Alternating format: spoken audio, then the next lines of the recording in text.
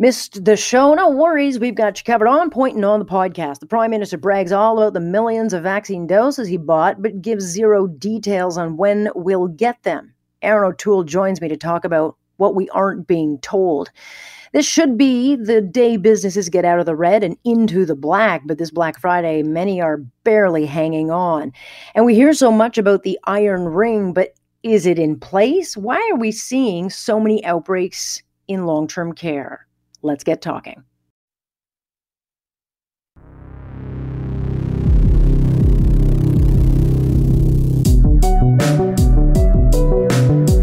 What's your point? You just don't ever get the point. Am I getting through to you? That's the point. Do you understand? There is a point. That point where enough is enough. Here's Alex Pearson on Global News Radio. Are you listening?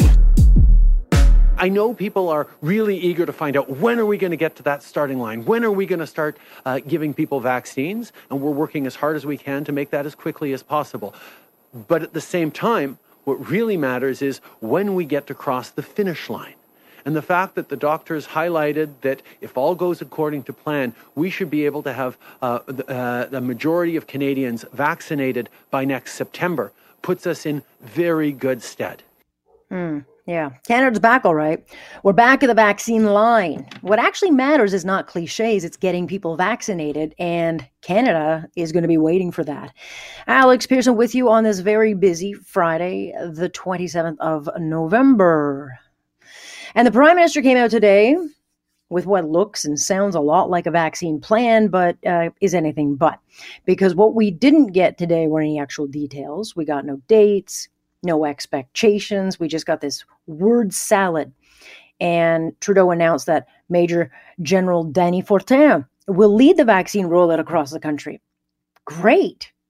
Problem is, the general's not going to have any vaccines to roll out because there Trudeau was, dodging and weaving. What he didn't do was give anything but direct answers to what many other countries already know and are going to start delivering to millions in just a matter of weeks. Because Trudeau was asked repeatedly, when will Canadians get vaccines? Not a hard question. And he came up with a new talking point. It's not about the starting line. It's all about the finish line. Well, no. Canadians need to get vaccines started as soon as possible. Because until we do, we're locked down, people are dying, and businesses will be crushed. And so it's great. Trudeau keeps repeating how great our portfolio of vaccines is, how many billions we've spent on vaccines. It's not so great, though, if we can't get them.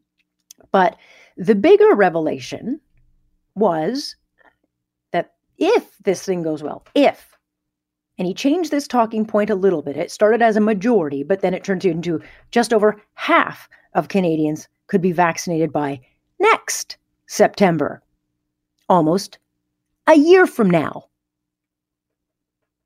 We are hopeful that things are going to happen quickly, but at the same time, we need to reassure Canadians and we need to be able to say confidently that these vaccines are safe, which is why we're very interested in what people around the world are doing. But Canadian experts and Canadian scientists will be driving the safety of Canadians every step of the way.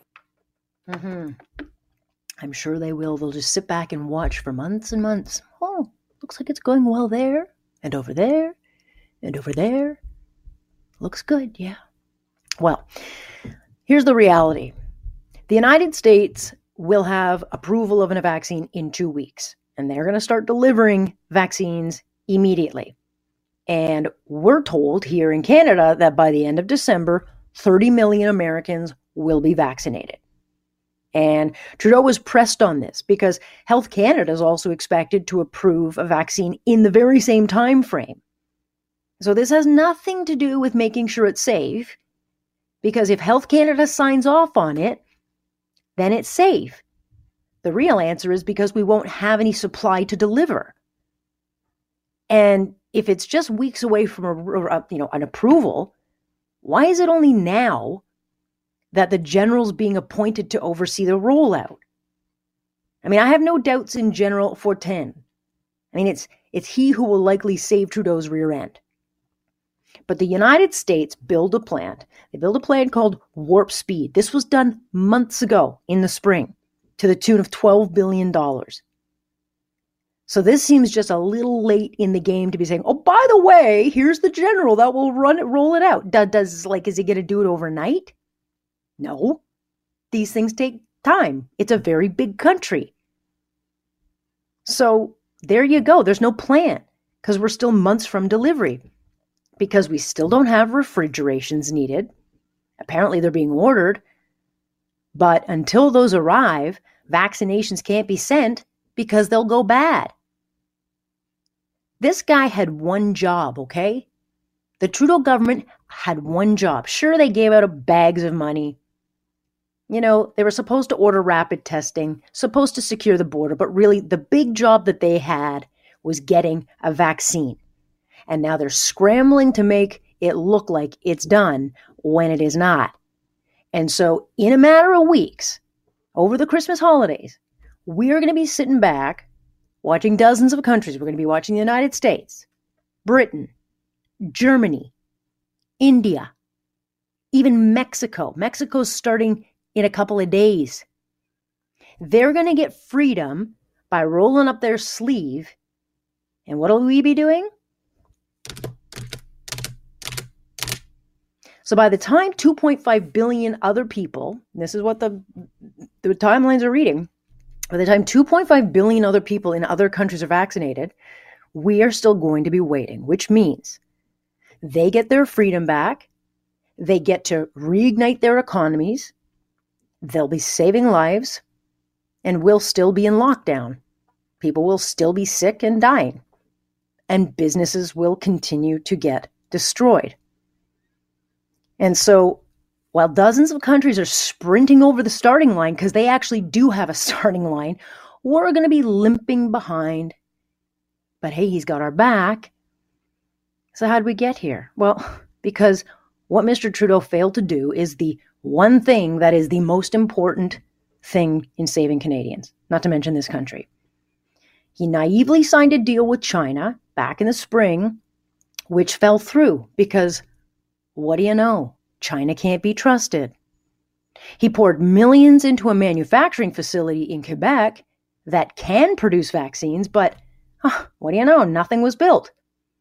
But even if that did come to fruition, his procurement minister, who's a lawyer by profession, hasn't got a clue how to procure a contract. And she failed to get basic licensing rights to produce vaccines. Mexico did. India did. Canada did not. So even if we could produce them, we didn't bother to get the rights.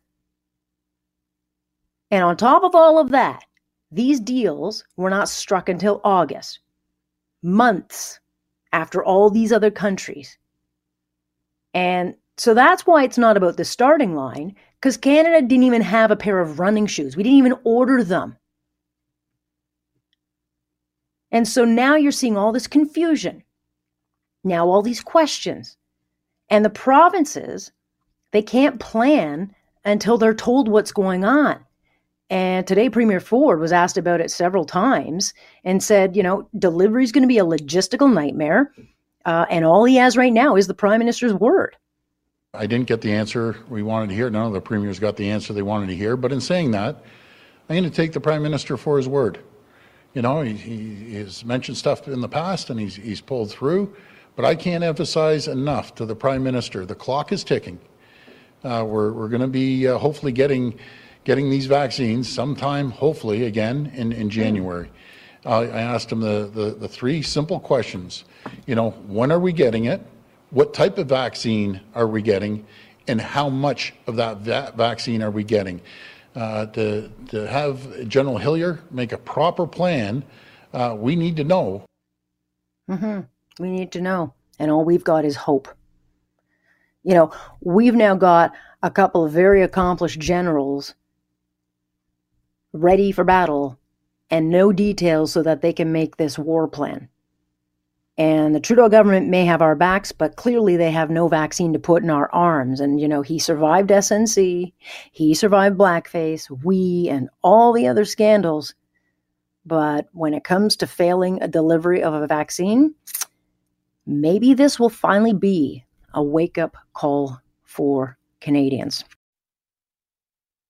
I know people are really eager to find out, when are we going to get to that starting line? When are we going to start giving people vaccines? And we're working as hard as we can to make that as quickly as possible.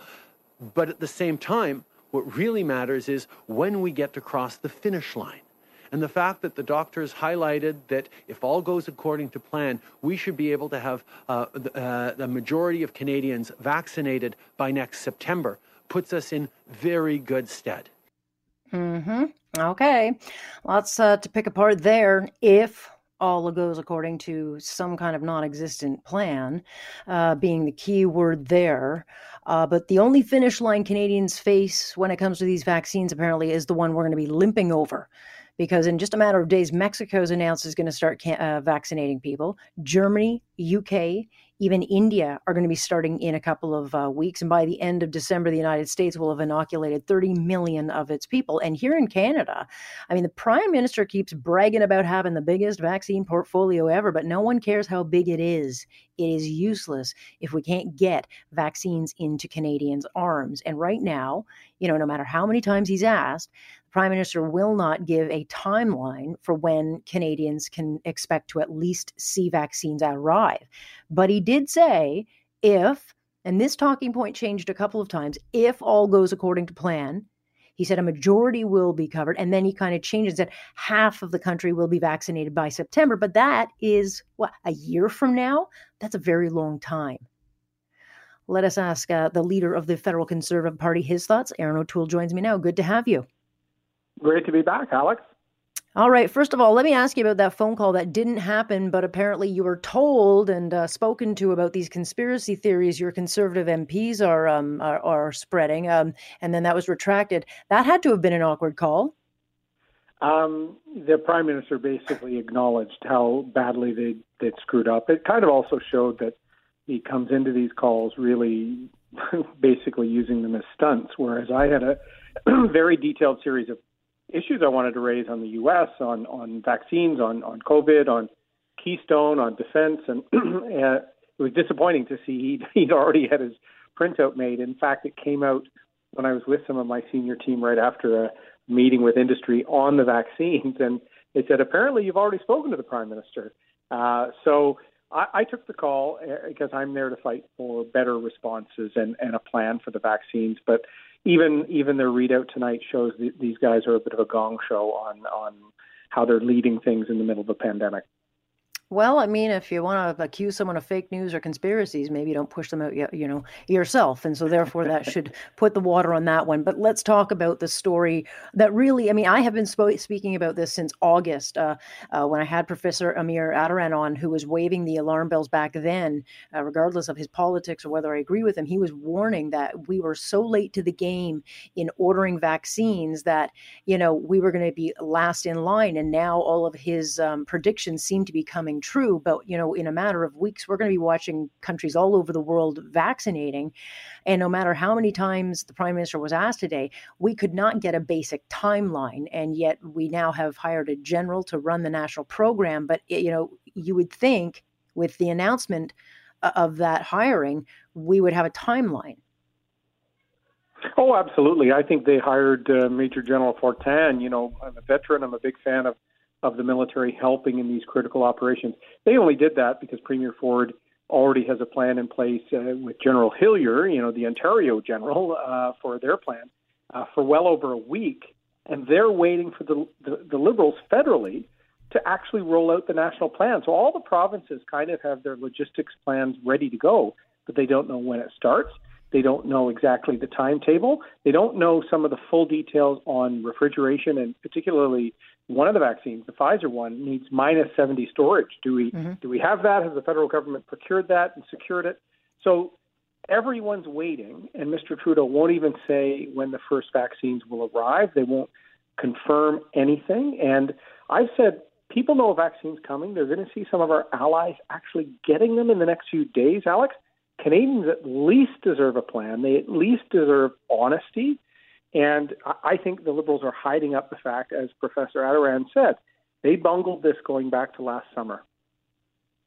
And I talked to Mercedes Stevenson earlier, who said on Sunday she has some news to break because she was able to find out where we are in the queue. That was a question many times asked today about, okay, where is Canada when it comes to being in line for these vaccines? And so hopefully we'll know by then, because it should give us a better indication as to whether they're arriving in January, as Dominic LeBlanc is insisting, or if they're coming sometime in March, which Dr. Najou kind of said would be an optimistic prognosis.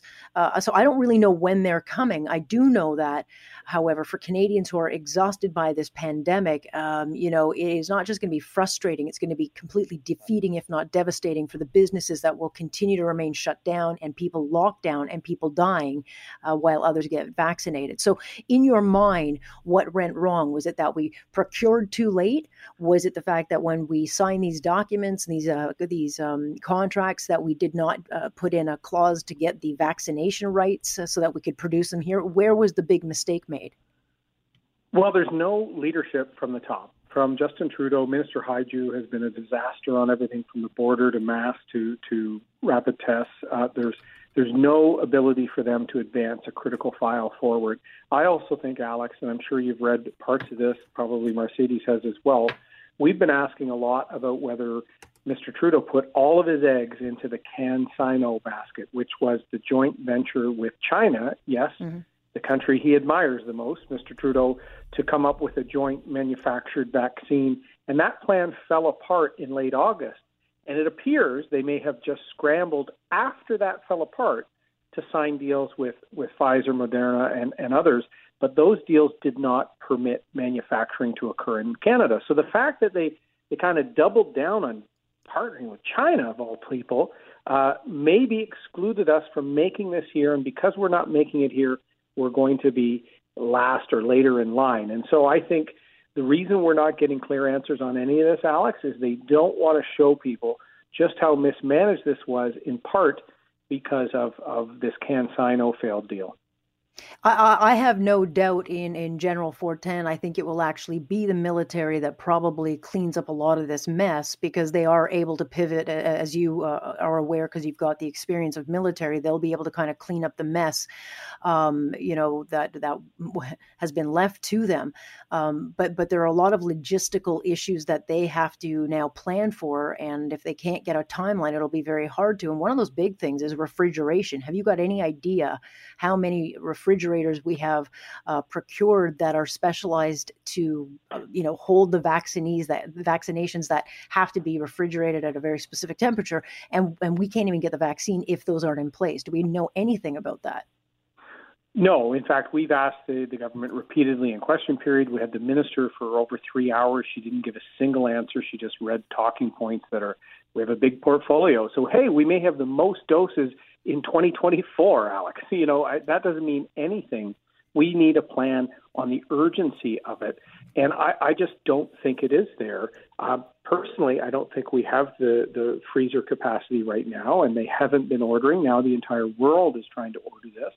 And I think, I know this actually from some of our sources, there will be some provinces that won't have the logistics cycle ready to accept the Pfizer vaccine. So we're already going to see a breakout of different parts of the country getting it and other parts not, largely because the provinces have been waiting months for the federal government to talk to them about rollout. So I think we're going to have to realize Canadians will be getting it late, and some Canadians will be getting it months after other Canadians. And I think that's going to lead to a lot of uncertainty, lost hope, more stress, more mental health challenges amidst the pandemic. So it's time for some serious leadership. I just don't think the Trudeau government's up for it. Well, I mean, yeah, but it would be impossible to go to an election at this point. I mean, we're weeks away from Christmas and, we're in lockdown in several places. So any change of leadership probably won't happen for a little while. And so what do we do? The longer this thing goes on and the longer we are unvaccinated, the longer our economy suffers. I mean, if we're the only country that's not getting vaccinated, it takes us back to 2003 when we had SARS and we were basically a pariah around the world where no one came here. No one wanted to do business with us. No no one wanted to come near kind of the germ-filled, place. And so there are real long economic consequences the longer this goes on, not to mention a lot of sick people and more dead people. Yeah, that's why we've been pushing, as you know, from August and September on the rapid test piece. Those are finally kind of landing here. We're months after Europe, months after the U.S., who've been using millions of rapid tests to at least let workers get out of quarantine earlier, more choices to keep the economy open. I also reiterated to the Prime Minister today, as I asked Dr. Tam last week, I want more data being released. I want data on infection locations. We need to know where people are coming down with this so smarter decisions can be made by Canadians, and we have the ability to make the smartest decisions to keep the economy as strong as possible. So we don't just need the infection rates and the sort of numbers people are getting numb to. We need data to make smarter decisions, and we're going to continue to push for that because the economic balance here is critical.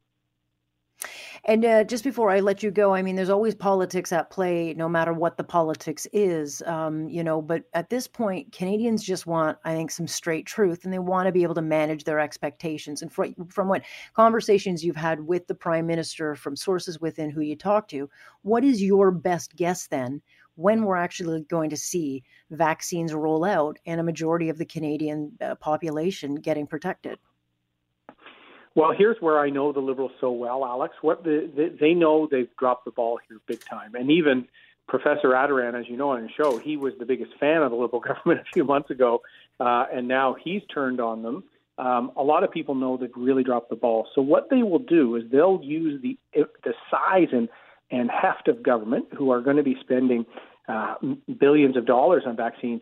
They'll talk some of the companies into giving us a small batch earlier. So we're going to be able to say, oh, he's got a few in February or late January, but it won't actually be the consistent supply we need.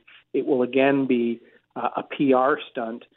We can't get an answer of when the first ones will come or the rate. We can't even get an answer on whether we have the refrigeration ready for the Pfizer one, which is the first one rolling out. And they're not going to send doses to countries that can't keep this. This is like the most precious commodity on earth. So they're not going to give it to somewhere where it can't be stored at -70. So we're demanding answers. The fact that they're refusing weeks to answer questions shows they have no plan. Time will tell on this one. Mr. O'Toole, thank you for coming on. Good to talk to you, and we'll see what happens, what Monday's conversation brings with the budget or update. Always a pleasure, Alex. Thank you. Great to have you on what has been a very different kind of Black Friday, because this is the kind of day that we would normally turn on the TVs and you see, people turning into animals, the chaos of people knocking each other over, and then they trample small children all so that they can get a cheap TV. COVID, of course, calmed the crowds. And so there wasn't any, obviously, in-store shopping in the Toronto area and the GTA, not certainly from where I sat. And there were some crowds in the Halton and York area, but certainly more spaced out, smaller, and they weren't rushing into the stores to find their deals. And Black Friday is called this because it's when a businesses are supposed to finally get out of the red and into the black. And that's why these weeks before Christmas are so crucial to businesses, because this is when they actually get to make money. And of course, in 2020, businesses will be lucky just to stay alive. And since a lot of people can't get into the stores during these most crucial shopping weeks, who knows what the numbers are going to look like when they come in January to crunching those numbers for Stats Canada. Robert Levy is founder and president of BrandSpark International Shopper Army. Good to have you, Robert. Nice to be here. All right. So this was not your typical Black Friday because most people probably had to turn online. Absolutely. But isn't it like there's a silver lining? I mean, isn't it better than lining up at 4 o'clock in the morning and then turn on your TV and already you feel like you've missed it because you're compressed? I mean, Black Friday has actually become the biggest shopping event of the year. It used to be Boxing Day. I know. Now moved to Black Do we even Friday. have Boxing Day anymore? I mean, they start sales back in like October now. They do. The cool thing about planning all of this now, and this year was a bit of an aberration because Prime Day was not that long ago. It's usually in July. But Black Friday lets you buy the presents you need before the holidays, before Christmas, And then Boxing Day, you can go back and kind of exchange everything you got for what you want. So in fact, you can take advantage of both Black Friday and Boxing Day and then kind of still feel like you haven't missed the opportunity. So I think there's some real benefits. And this year also, Black Friday sales started earlier because I think the stores realized there was capacity issues, lockdown, no lockdown, really to give people a chance to start saving earlier. And so it's actually been stretched out. And for people, I think there are all sorts of benefits, not only for consumers, but I think also for Canadian stores, whether they're larger Canadian retailers, but also the small local ones, I think can really benefit from now the direction that is set because of COVID. It's really been an acceleration, not a complete change. And I think now there are a lot of great examples of success stories. Yeah, it's hard to tell if 2020 will be the real turning point. I mean, when you discover online shopping, it's kind of a game changer where it's like, hey, I don't have to park. I don't have to get out of my car. I can just go and to the computer and click, click, click, away you go. And it's all easy. It doesn't even feel like you're spending money. But 2020 has forced that kind of on everybody. Will you, and do you believe that this is going to change and kind of continue to drive online as being the way that people do their Black Friday shopping? I do believe that this is a change that's been coming and will continue. And I think a lot of it has to do with trust. A lot of people perhaps shopped a few categories, but not other categories. And other people who haven't shopped, there was really a question of trust around, the retailer and also the search part of it. And then the expectation and then the returns and then the quality and all of those things. And I think, we all got used to it with Amazon, and those expectations become very, very clear in terms of, I don't want to pay for delivery anymore. I need it the next day, whether I need it or not, who knows, but I need it the next day. And all of a sudden, now that other platforms have caught up to give consumers that Amazon experience, whether they're ordering online, and then you have like the PC Express that's created the curbside pickup and standards that now other companies are matching. And once they match them and they add so the technology is there, whether it's being helped by Canadian company Shopify or other platforms that are emerging. But then if you just match customer service together with technology, then that's the magic. And that's what Canadian companies have. And now when you have technologies like chatbots and, you have the ability to go deep and really feel comfortable and trust what's going on. And I think that's been the game changer, that people all of a sudden trust it. They know which brands to trust. And they also have a new currency. It's called ratings and reviews. So now the whole idea, it's a critical currency, and it's all about consumer endorsement. And we know that basically most consumers will try a product or try a brand if they see genuine, authentic, detailed customer reviews. And that currency is now becoming mainstream. And I think that's really helped consumers just get over that hurdle. Yeah, but there is an experience lost where, you used to go to the mall and you maybe have lunch with friends. I mean, that experience seems to be disappearing, but with the costs of brick and mortar, you look at a big property like a Yorkdale where they're shut down right now. And, you can only imagine the costs of brick and mortar there that have to be paid for, and no sales coming in right now. At some point, when you get companies like the Gap who are saying, you know what, we're just not going to do storefronts anymore because they can do it just as easily online. How many more years do we have of the bricks and mortar? I think that is an absolute question and challenge. I think there are examples of brands that are continuing to thrive and survive where the experience is really good. I think Canadian brands like, Lululemon and even Aritzia from BC, who have managed to, develop an online platform. And I think it's about omni-channel. I think consumers don't right away say today I'm going to shop online. It's like, I want this.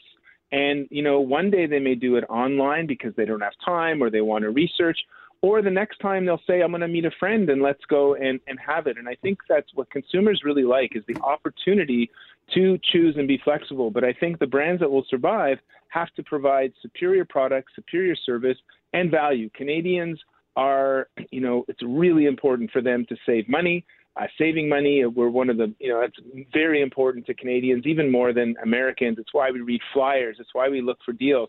And often people will shop online, but then actually still go in store. And if they can shop online, but know that they can give it back in store, that is also sometimes more convenient. And guess what? Sometimes once you're in store, you'll buy something else. So I think it's about right-sizing your brand to the consumer demand. Some will move only online. There are some retailers who've closed their stores. Canadians like Altitude Sports out of Montreal, 2017, they went online and their business is booming. They've got a niche. Yeah. They're doing really well. And then other brands like Indigo, I still think there's an opportunity for an experience. They've diversified their product line. It's more of an experience. Yorkdale. Yeah, you go buy a book and what you come with is like furnishings, a scarf, baby. It's unbelievable what you can. Then what can't you buy at Indigo? It's not your typical. But this year will be. When we see the numbers coming out of Black Friday, it'll be crucial, I think, in indicating what kind of year retailers are going to have and if they will survive. Appreciate your insight into this, Robert. Wonderful to talk to you, and stay well. Stay well. Well, I don't leave the house, so therefore I can't hurt myself other than hurting myself. All right, Robert. Thank you. Right, that's Robert Levy, who's the founder and president of BrandSpark International. So look, we'll see what the numbers usually come out. We usually get a taste of what they look like by now, but we'll certainly know over the weekend what was spent. But it will be in the billions. So when was the first time you heard the expression iron ring? Well, it was as a way to help shelter our seniors, and the phrase has now become a part of the pandemic lexicon and a way of life in Ontario. But is it actually helping? Global's Dave Woodward looked into the Ontario policy to answer that question as we dig into care gone wrong.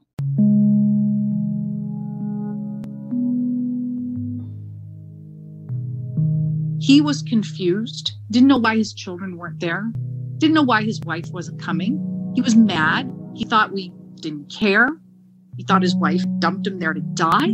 Jackie Delaney's father died in care, and not as a result of COVID. She believes it was directly as a result of iron ring policies. Shoving people in hospitals and long-term care homes and saying they can't have loved ones for their own protection. So that's great. You're protecting them from COVID. So you protected my dad from COVID, but he died from something else. So bravo. Well done. And she isn't the only one. Greg McVeigh, whose parents lived in a nursing home, lost both his mother and father within days of each other. We were forewarned they were going to die, and I never got to see them again. They were removed from the facility. Their bodies were kept sort of away from us because in case there was infection, I never got to see them. And yet, even now, as a second wave of outbreak hits nursing homes, Premier Doug Ford is still closing up the ranks, calling for another lockdown. Visitors to long-term care homes in these areas will have to be restricted to staff, essential visitors, and essential caregivers only. But has the iron ring policy done more harm than good? Has the cure been worse than the disease? According to top experts in the field, it certainly appears that way. Nearly 9 months after Premier Ford first spoke the words, we realized the iron ring policy was not incredibly effective. More than 2,000 people in residences have died so far from COVID-19. And while many in the health community agree it was the right thing to do at the time, it came with other perils. Dr. Zane Chagla is an infectious disease physician and associate professor at McMaster. There were significant downstream effects of it, right? We saw some of these elderly and vulnerable individuals get almost a solitary confinement syndrome where they were unable to really get that emotional and cognitive impact from caregivers and families. Loneliness, broken heart syndrome, or as Dr. Chagla termed it, solitary confinement syndrome. Laura Tamblin-Watts is the CEO of CanAge, a seniors advocacy group, and says that having family in the homes is crucial for the residents' survival. People, I think, generally understand the mental and emotional toll that it may be taken to be essentially, and I'm not overstating this, imprisoned, often in their small rooms for months and months on end, like actually in solitary confinement in many cases. But we don't necessarily immediately grasp the physical challenges that raised as a result. So we have cases of people who were essentially starving to death because they were not being either fed or They weren't getting the cues to eat that you would ordinarily get by sitting together. Lisa Levin, the CEO of Advantage Ontario, agrees with Tamblyn Watts. She says that staffing took a huge hit when essential family members were told they couldn't be there. It's also another set of hands because, frankly, we don't have enough staff in long-term care. So losing the family caregivers who would come in to do that work also put greater pressure on the staff and greater strain and stress on the residents in long-term care. And while there are no numbers to prove how many people may have died from loneliness or broken heart syndrome, anecdotal evidence suggests that not having family in the homes during the time they were needed most had a huge impact on the health of our seniors. And geriatrician Dr. Nathan Stahl says that putting an iron ring around them is pure fallacy.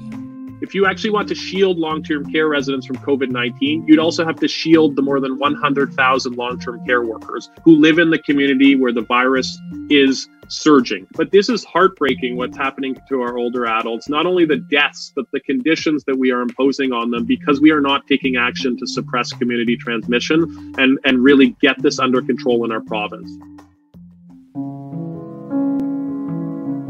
But still, Minister of Long-Term Care Marilee Fullerton maintains they did what they had to do. We were using the advice of the medical experts and the chief medical officer, the assistant medical officer of health, and really understanding what we can do to balance that. So I think we've struck the right balance with the caregiver, the dedicated caregiver piece. I think in hindsight, it would have been better to have them in sooner. But if the minister thought those essential caregivers should have been in sooner, then why weren't they? Ontario's Chief Medical Officer of Health, Dr. David Williams, says it was because they needed to make sure those who were coming into the home were being safe in the first place. We're limiting their own lifestyles and behavior to make sure they are not going to be the cause of that infection being introduced. So where do we go from here? The province says it's committed to keeping seniors safe, and we're already seeing a second wave of lockdowns in nursing homes and long-term care, albeit with essential family allowed. Dr. Williams says he hopes we can keep it that way. I would like to think that we would not limit essential visitors, but we'd have to be very careful that they are being monitored because if there are essential visitors coming from where there's high community spread, they're even more susceptible. That means maybe they're going to have to even be more and more careful with their personal behavior in order to maintain their role, very critical role in my mind, of being that essential visitor on a go-forward basis. Many are hoping the province won't completely lock out family again. Jackie Delaney, for one, says the heartbreak that she and her family endured because of the policy was just too much to bear. The cruelest thing that was done to my dad was when he was moved from ICU and his wife was taken from him. They kissed each other through their masks, and she said goodbye to him as he was wheeled onto the elevator. And she said she knew she'd never see him alive again. That is cruelty.